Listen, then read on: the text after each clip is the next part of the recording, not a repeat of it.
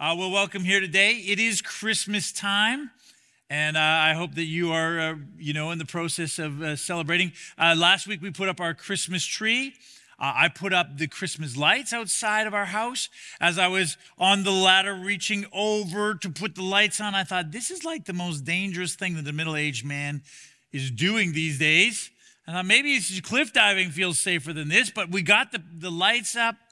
And it looks beautiful. In fact, if you were around this past week, if you're around this parts, it was super foggy, which meant it was really cold. But it also meant that all those lights just kind of had this warm, kind of glistening glow. It just felt like Christmas. It was really great.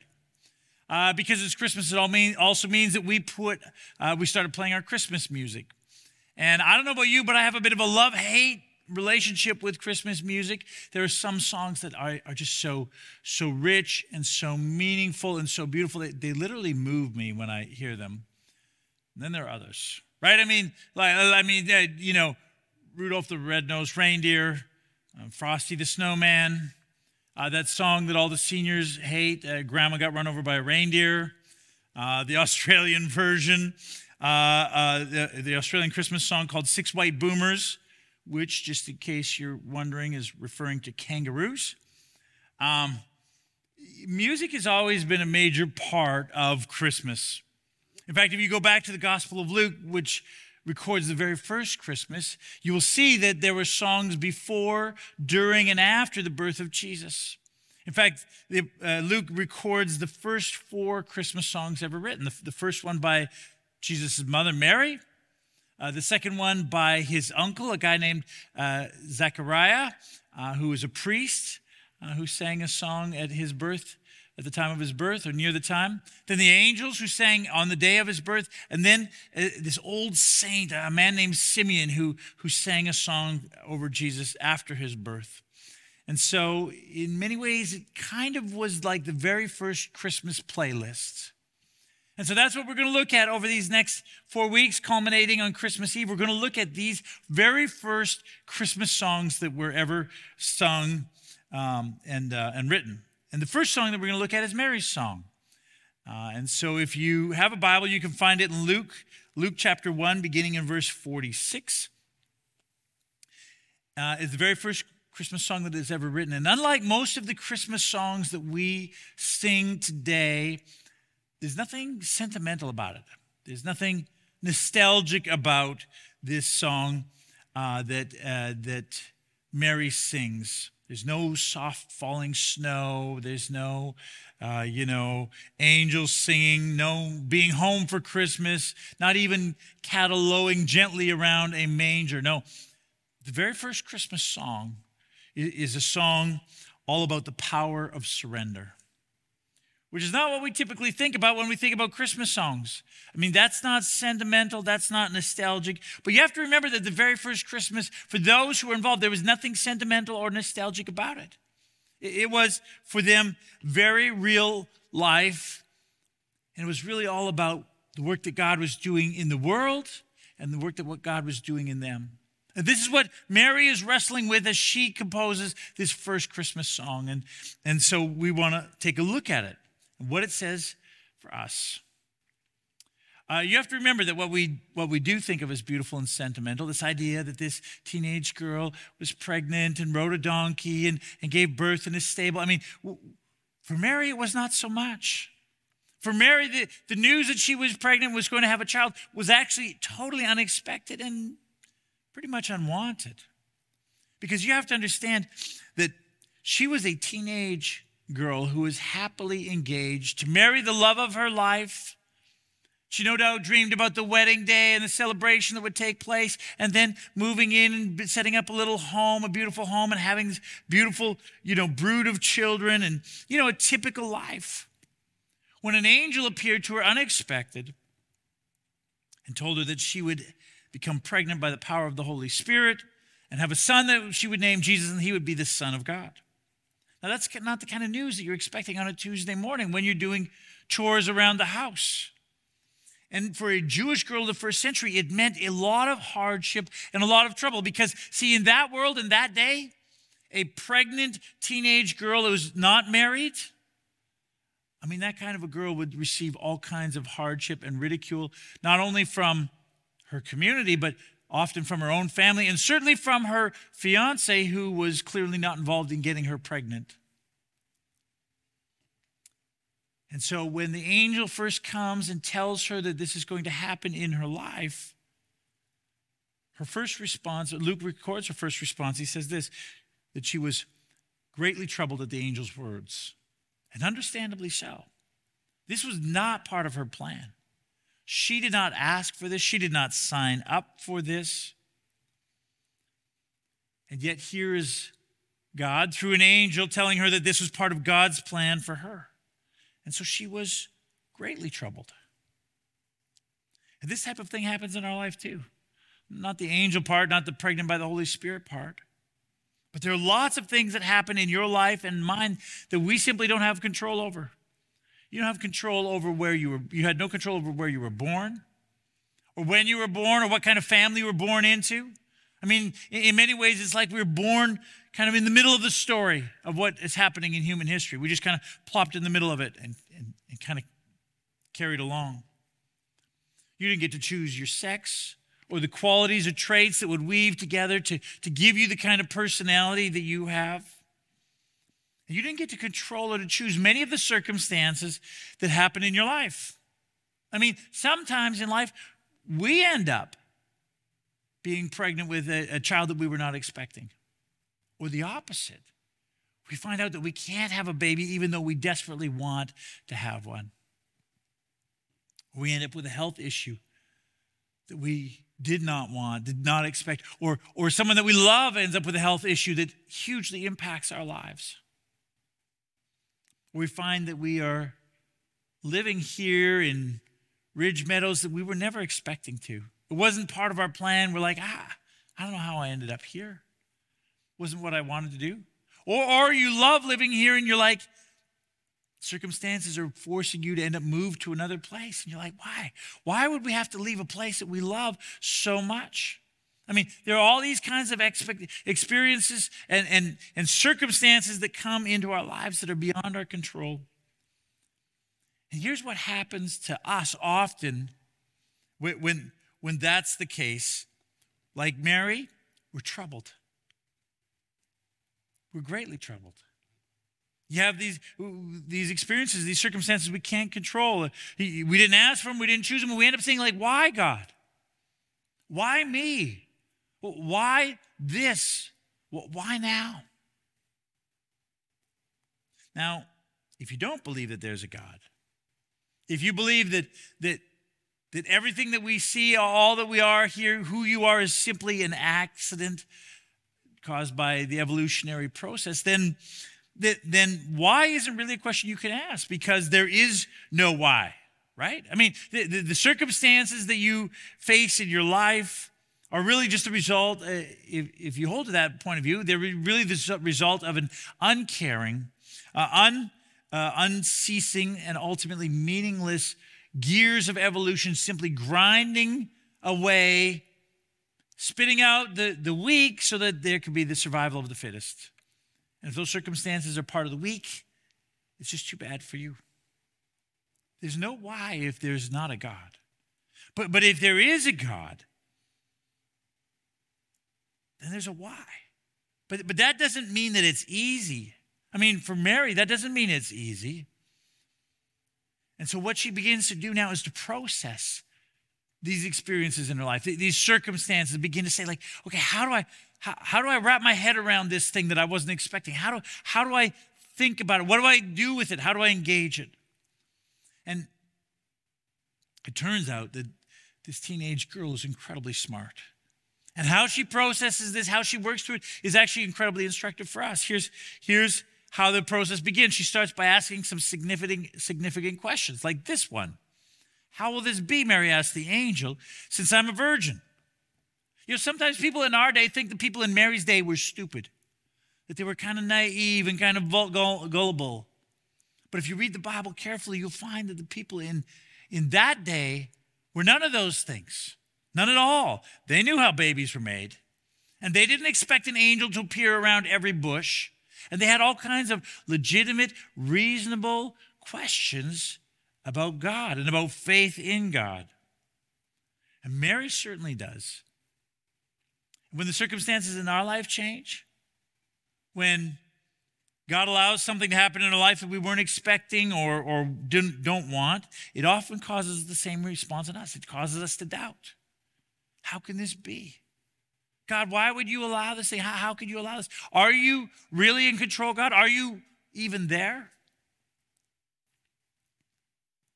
And the angel is standing right in front of Mary, and she still has doubts. And I like that. I'm glad for that. You see, it's okay to have doubts. It's fine to have legitimate, hard questions if you're genuinely open to receiving answers that will change how you think. In fact, a lot of faith grows out of genuine, honest doubt. And so this is the first step that Mary takes in this process of grappling with these unexpected circumstances in her life. And it's often the same for us. We doubt. Mary says, how can this be? Because I know full well how babies are made. And the angel replies and explains that God will do it through the power of the Holy Spirit. And then he says this, for nothing is impossible for God. He says, remember who you're dealing with here. This is God. He isn't constrained by the same limitations and limits that we have. He can do what is impossible for us because he's God. And so Mary works that through. She thinks about that, and here's how she responds to that. Verse 38, she says this, I'm the Lord's servant, Mary answered. May your word to me be fulfilled. Interesting. Not yippee skippy, I'm so excited about this. Not, hey, I'm going to tell everyone, guess what? I'm pregnant by the Holy Spirit. Not even, wow, this is just going to be great. But neither does she throw a temper tantrum and tell God off. She has her doubts. But she acknowledges who God is and what he is capable of doing. And so she accepts what God has ordained for her. And again, for a teenage girl, for us, if we do it, it's profoundly freeing to do that very thing. You see, we live in a culture that defines freedom in terms of complete control, autonomous control. God doesn't tell me what to do. You don't tell me what to do. No one gets to tell me what to do. I'm free to do whatever I want as long as it doesn't hurt anyone else. I have total and complete control in my life. In fact, so much so in our culture that people can literally control and choose what gender they want to be. I mean, that's significant freedom. But the fact of the matter is that even so, there is still many things that we can't control. All kinds of circumstances that are beyond our control and that we don't have any choice over. And so Mary chooses a different kind of freedom. It's the freedom of surrendering control to a God who is in control of everything. And to receive what God is giving to her as a gift. See, there are many things in life that you don't get to choose. But what you can choose, what you can do is to receive those things that you can't control, that sometimes you didn't even ask for, to receive them as a gift from God. Now, that's pretty radical, right? I mean, in our culture, that is wildly countercultural. But as we're about to see, to receive the circumstances in our life as a gift from God, even when they're not expected, especially when they're not wanted, not only comes with an incredible sense of freedom for us in our life, but also comes with an incredible power in our life. But that's not easy. Mary's troubled, she doubts, but then she accepts. And so this is the same thing that we should do. When those things come, we accept. Say, okay, God, you ordained this in my life. Her response is, I'm the Lord's servant. May your word be fulfilled. But it's not so easy, but powerful and freeing.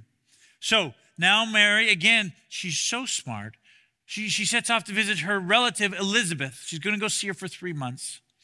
And when she gets to see Elizabeth, turns out Elizabeth is also pregnant, unexpected for Elizabeth. She was an older lady, but definitely wanted. But when Mary comes through the door, the baby in Elizabeth's womb leaps for joy at being in the presence of the baby that is growing in Mary's womb. And Elizabeth unloads with this huge word of blessing all over Mary and what God is going to do through the baby that is growing in her. And see, here's what Mary is doing. She's come to hang out with her relative that she loves and appreciates, to process all of the things that are happening in her life. She's going to process them in the context of community. And again, we should do the same thing. We process in community. See, Mary comes to spend 3 months, and she's going to work it out in her mind and in her understanding. She's going to talk about it with someone that she knows and she respects. And they're going to help her understand and see what God is doing through these unwanted and unexpected circumstances in her life. How interesting it is that it's this kind of a friendship in Mary's life that's going to kind of give her the breakthrough that she needs. It's going to help her see what God is doing. You see, she does it in community, and we all need community. You know, when the circumstances in your life go crazy, when they're not what you want or expect, there's something powerful and freeing about processing with someone else that you know and respect and that can help you understand what God is doing in the midst of those things. I mean, those kind of people, they give us perspective. Because often we're right here, we can't see it. There's so much stuff going around, and we're discouraged, we're frustrated, and they're far enough away that they can say, look at it this way. Understand the bigger picture. And not only do they often speak wisdom into our life, but they often impart courage into our life to walk in what God has set before us. But to do that, it means you need to be in community so that others can do that for you, but so that you can also do that for others. It's one of the values that we have around here. We value deeply walking together, following Jesus together in the context of community, which means that if you're not in community, you should get into community. And one of the best places to do that is in a community group. Now, those groups, they're taking a break over Christmas, but they're going to start up in January. And it's just a natural time for you to be able to get connected again and to walk with others as you follow Jesus together. And sometimes people say, yeah, well, I went once or twice. I didn't find the kind of relationships. Once or twice, come on, it takes time. You got to go and just get to know people. And as you do, it turns out that you begin to respect them and understand them in a deeper way. And God puts a love in your heart. And then when those things happen, suddenly you've got somebody that you go to and say, can you help me? Can you help me process this thing that God has allowed into my life or that is brought into my life? You need to be in a community group. If you're not, if you want to, you should fire an email off here to this email address, hello@ridgechurch.ca, and say, hey, help me, and we'll help you get in a community group. Or after the service, just go to the Hello Hub and just say, how scary is this thing? What it's like? And they'll tell you, and they'll help you. Mary processes some of the most unexpected and unwanted news in her life in the context of community with someone that she loves and trusts. And then she writes the first ever Christmas song. And here's how it begins. In verse 46, she says this: my soul glorifies the Lord, and my spirit rejoices in God my Savior. Isn't that interesting? I mean, she started out with doubt, and then with acceptance, and then with processing it, and now she comes to worship. She's like, Actually, I worship God. I praise God for what he is doing in my life. And then this is what she says in verse 48. For he has been mindful of the humble state of his servant. From now on, all generations will call me blessed, for the mighty one has done great things for me. She said, look, I'm just a humble teenager, kind of the lowest in that society in many ways. And yet God, through these situations, through these circumstances that he has put in my life, he's going to do something great and powerful through me of all people. It's this beautiful thing. It's this powerful thing. She says, generations will call me blessed. And they have, and we do, don't we? You see, She finds not only this incredible freedom that she has from accepting her circumstances as a gift from God, but now she sees this incredible power at work in her life in the midst of the very circumstances that she was so troubled by. And this is what Mary discovers. It's the power of surrender. The power of surrendering our lives and our circumstances to the work and the plans of God. The God who will do things with them that we never expected and never dreamed possible when they first came into our life. A God who has plans and purposes that he is weaving together through all of history. You see, a world without God, a world premised on an evolutionary worldview, is a world with no real direction, no plan, no end point, no destination that it's going to. But a world in which God is actively at work. A world in which God is in control and moving history, is a world that has a direction and an end point and a purpose and a plan, which means that the things that happen in our life that feed into are part of what God is doing that ultimately will end in a good and a beautiful thing. See, Mary's song is about the power of surrender.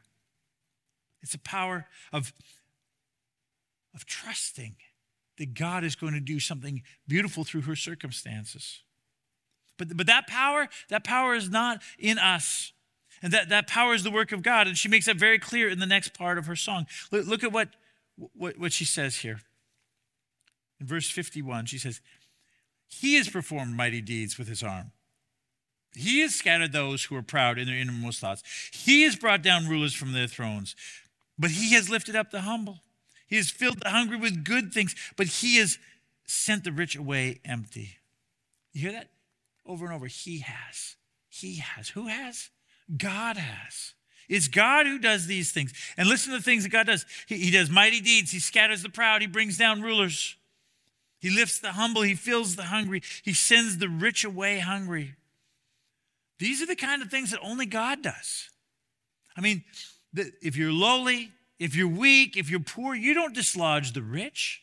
You don't have the power to bring down the powerful and the mighty. You don't have the power to raise yourself. But God can, and God does. Here's the point that she's making when it comes to the power of surrender. The power of surrender is found in God. It's not some sort of, cool, new agey power within us. No, it's the power of God at work in our life. We're troubled. We doubt. We accept. We surrender. And then this power of God works in beautiful and amazing ways in our lives. And it's a pattern that you can see all through the history of God's work in people's lives. The Apostle Paul, for instance. At one point, he's writing to some friends of his living in the city of Corinth, and he tells them that there's this thorn of the flesh, he calls it. And we don't know exactly what it is, but this circumstance or this problem in his life, he says that God gave him to keep him from being conceited. And here's what he writes about it. He says this, 3 different times I begged the Lord to take it away.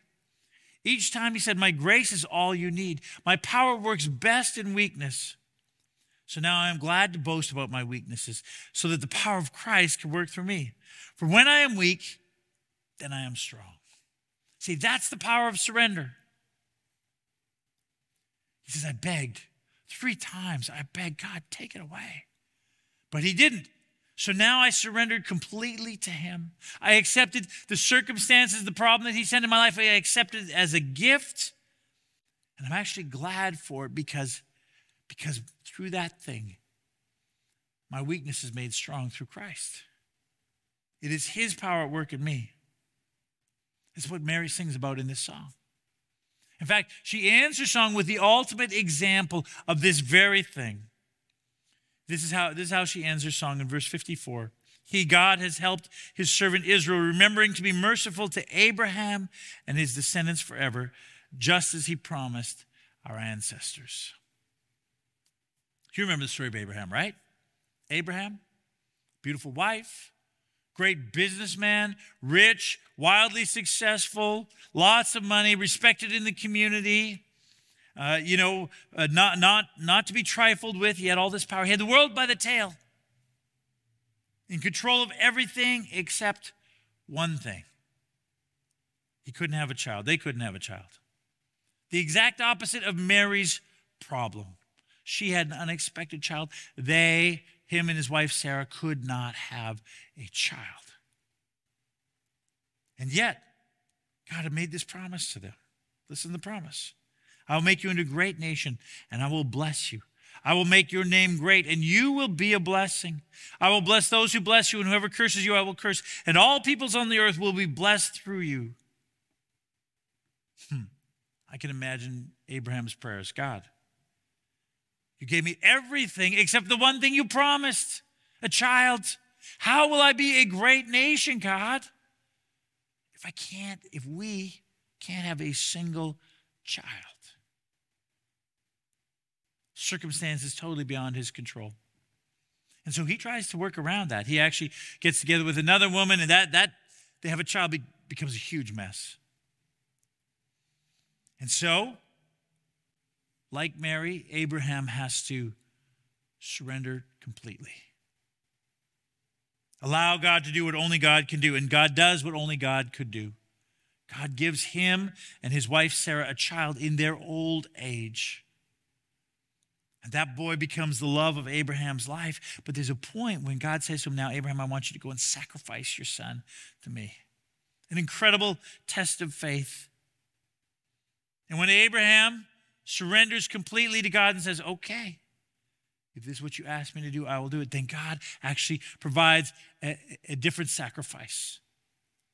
And then God does what he promised to do through one son, through Isaac, and then through his son Jacob, and then through his sons. He builds for Abraham a great nation that blesses the world. It's the power of surrender.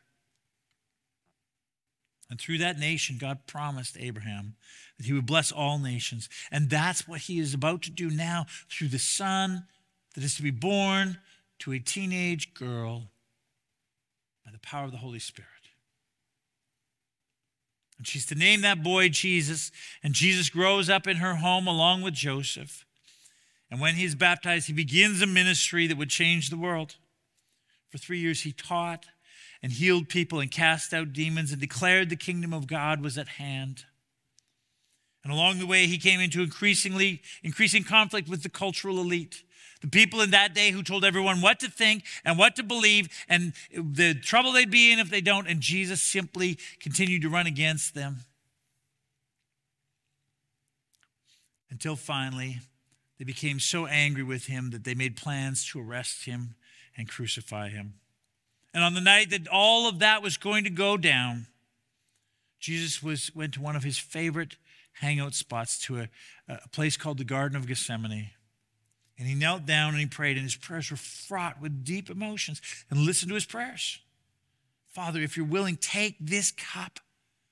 Take these circumstances away from me. Yet not my will, but yours be done.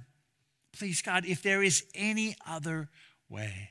But if not, total and utter surrender to what you have before me. And there wasn't another way. And so that night Jesus was betrayed and arrested and falsely accused and mocked and beaten and whipped and paraded through the streets of Jerusalem on the next day to be nailed to a cross and hung there till he died. It's exactly what happened. But 3 days later, God raised him from the dead. And in so doing, he changed the course of human history.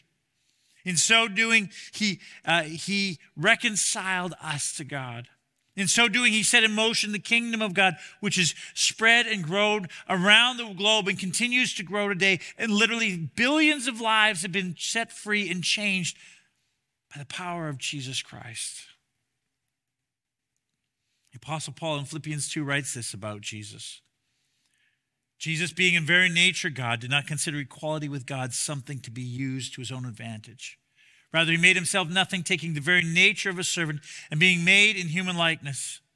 And being found in appearance as a man, he humbled himself by becoming obedient to death, even death on a cross.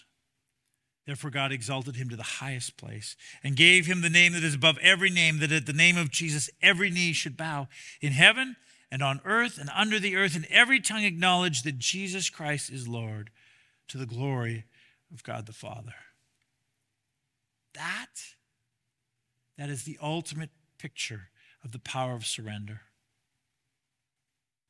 He surrendered his will to the will of God and trusted God through the darkest, most brutal, most difficult experience that anyone could ever have. And God raised him from the dead. And not only did he raise him from the dead, but he exalted him to the highest place.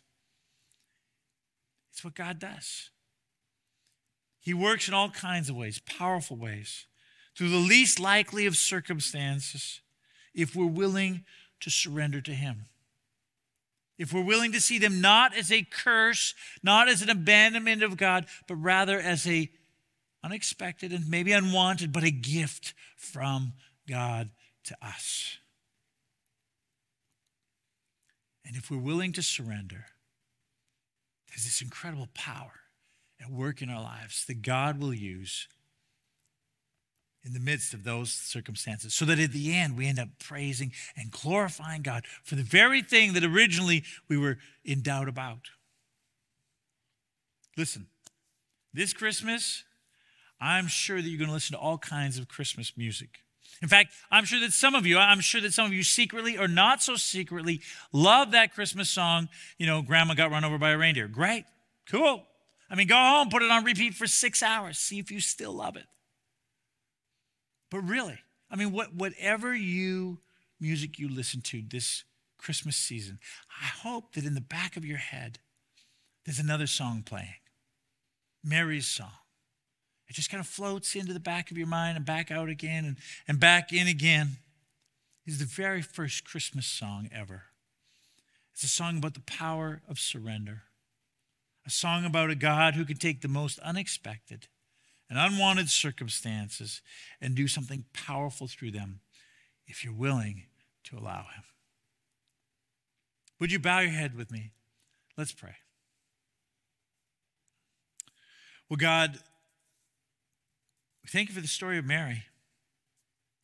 God, we thank you that when Luke wrote his gospel, he didn't just sort of skip over this, but he showed us what went on in her life. And God, thank you for this young woman who was just so mature in her faith, so willing to engage in this thing that was very hard for her in many ways. And God, we thank you that you're the kind of God who takes those kinds of things and uses them, God. If we allow you, if we surrender, if we trust, uses them in powerful ways. God, this season, may we find a freedom in our life by seeing those circumstances, those unexpected things as a gift from you. It's hard to do, God, but as we do it, God, would you set us free to live by the power of your Spirit and to allow you to work through them for your praise and your glory. So we look back and say, oh, God has done mighty things through us for his praise and his glory. We pray it in Jesus' name. Amen. Thank you for coming and joining us again today. Just pray that this season, this Christmas season for you would be rich and beautiful. That you would see God at work in the midst of all sorts of things that happen in your world. Let me send you out with these words for the Apostle Paul. He writes this. Now to him who is able to do immeasurably more than all we ask or imagine, according to his power that is at work within us, to him be glory in the church and in Christ Jesus, throughout all generations, forever and ever. Amen. God bless you. Have a great Sunday. We'll see you next week.